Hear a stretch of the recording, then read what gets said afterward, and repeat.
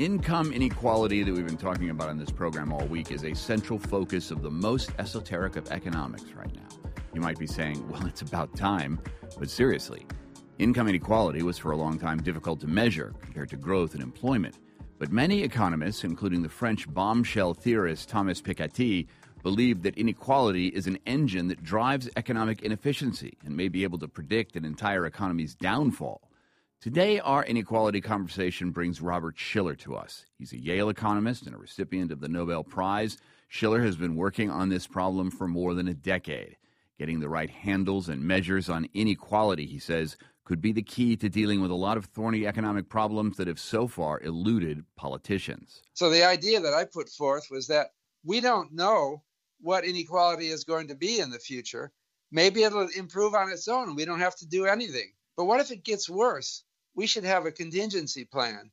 And that form that I would make that plan is an indexation system that automatically raises taxes on the rich if they get really richer. And that's a simple solution that would set in motion a process that would at least reduce extremes of inequality that might come in the future. If this were to actually be implemented and there would be a widespread notion that taxes go up if inequality goes up, I wonder if the converse would provide an incentive, that if employers who are at the top end of incomes gave raises and bonuses to their workers, that collectively that would contribute to a sense of, well, if those at the bottom have rising incomes, I'm going to get lower taxes.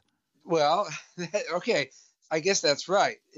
See, the thing that I thought would happen if we had equality indexation is that people would be more tolerant of pro-growth policies that might seem to be opposed today because they might create inequality. But if we have a system in place that guarantees that inequality can't get a lot worse, then we might as a country be more aggressive in pro-growth policies. And that might ultimately work out to the best thing. Policies that encourage entrepreneurship and get people going on individual businesses might be more palatable if we had a system that guaranteed against worsening inequality. And do you think we could actually get to the point where people on the upper income scale, the so-called 1%, would actually see that it's in their benefit because their taxes would come down, that this prosperity is shared at lower levels, either with entrepreneurs or raises on the industrial class or in the service sector, that kind of thing? Well, that's what we want to see. I think actually those people in the top 1% who would fight any efforts to make a less unequal society are making a mistake already, because it's not in their interest to be in a highly unequal society. And I think that this is something that will appeal. This kind of thing ought to appeal to wealthy people as well. It's just not the way we want to live. Do you want to live in a gated community with billionaires around you and fearing for the anger of the general common people? That's no fun. It's not the way anyone should want to live. It's just not great to be an isolated, super rich person. You start to be fearful of everyone else. You're fearful of kidnappers or whatever.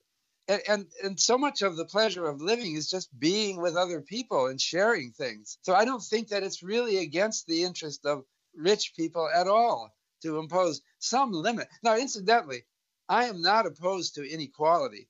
And fairness dictates that there should be some inequality. Someone who worked a lifetime to build a fortune, and if that's what this person wants, that person should not see it all just taken away. It's only fair that they should keep a good part of it.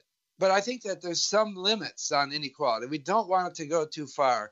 And we want to keep a spirit of community and shared values in our society. How do you think the new GOP Congress might respond to proposals that you've made continually? Do you think they'd be more likely to listen to you? Are you more enthusiastic about maybe coming before Congress again in the next term? But the real problem that I think Republicans are very sensitive to, I said this already, but it just isn't fair to take someone who's been working 12 hours a day building a business for a lifetime and has the hope of, say, doing something with that money that's meaningful to them, it's just not fair to take it all away. That's why I have a proposal that we should get into more risk management institutions, like preventing an inequality from developing in the future that is just gratuitous and unrelated to people's efforts. And I'm worried that could happen because we've seen inequality get worse already. And it's not because the higher income people are trying harder. It doesn't appear to be. It's because of some economic forces. It's a fully Republican proposal to take insurance measures against worsening inequality. Robert Shiller, Nobel economist and Yale professor, thanks so much. My pleasure. The radical idea of insuring yourself against lower income in later life.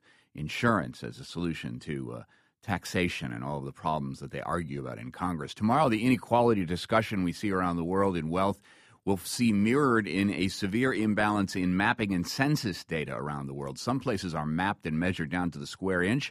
Others have no idea of who the poor are or where they live or even the size of their communities. Some nations are data poor, and it is a huge problem in trying to correct economic injustices. Addressing inequality, your thoughts? This is Sean from San Antonio, and the answer is plain and simple, major tax reform.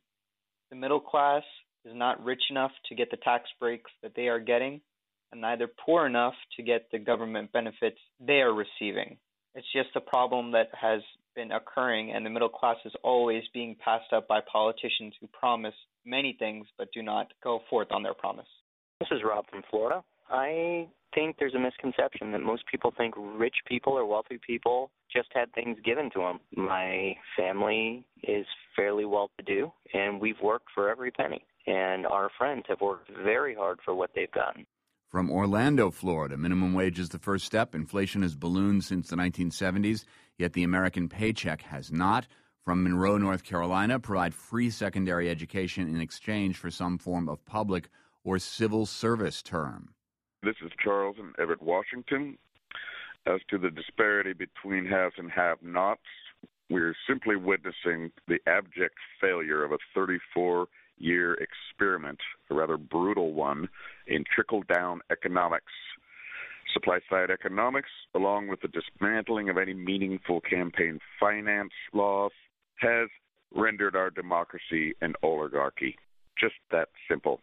Philomena from Westchester. I think the only thing we can do is continue to point out and expose and address and talk about the disparity between those that have and those that have not. To leave it unsaid is a dangerous path. And from Grand Prairie, Texas, the larger the gap, the less sustainable the system. Sooner or later, it will collapse on itself, no matter what measures we take to improve fairness. We've seen it over and over again in civilization throughout history. Lots to say there, lots to talk about in our discussion on income inequality will continue all week long. Share your ideas. Before we go, a reminder, we're making a Christmas tree list, and we're checking it twice at thetakeaway.org. We want to know where you are, how big your tree is, how much it costs, the Takeaway Tree Index. You can be a data point at thetakeaway.org. You can call us too at 877-8MyTake or tweet at The Takeaway. Scots pine, Norwegian spruce, one's made of plastic, a fir. We want to know about them all. Thanks so much for listening. I'm John Hockenberry. Won't that Takeaway Christmas tree map of the United States look so beautiful on your mantelpiece? This is The Takeaway. At Radiolab, we love nothing more than nerding out about science, neuroscience, chemistry. But we do also like to get into other kinds of stories. Stories about policing or politics, country music, hockey, sex. Of bugs. Regardless of whether we're looking at science or not science, we bring a rigorous curiosity to get you the answers. And hopefully make you see the world anew. Radiolab, adventures on the edge of what we think we know. Wherever you get your podcasts.